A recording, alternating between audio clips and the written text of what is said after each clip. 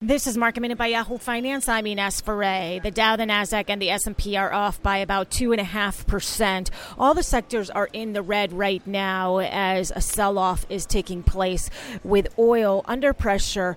Energy is a sector that is leading to the downside. Some of the cruise liners are under pressure again today. They're at multi-year lows. Boeing is the worst Dow component on the Dow. Most of the Dow components are in the red right now. Boeing is at levels it hasn't seen since 2017. For more Market Minute news, head to yahoofinance.com.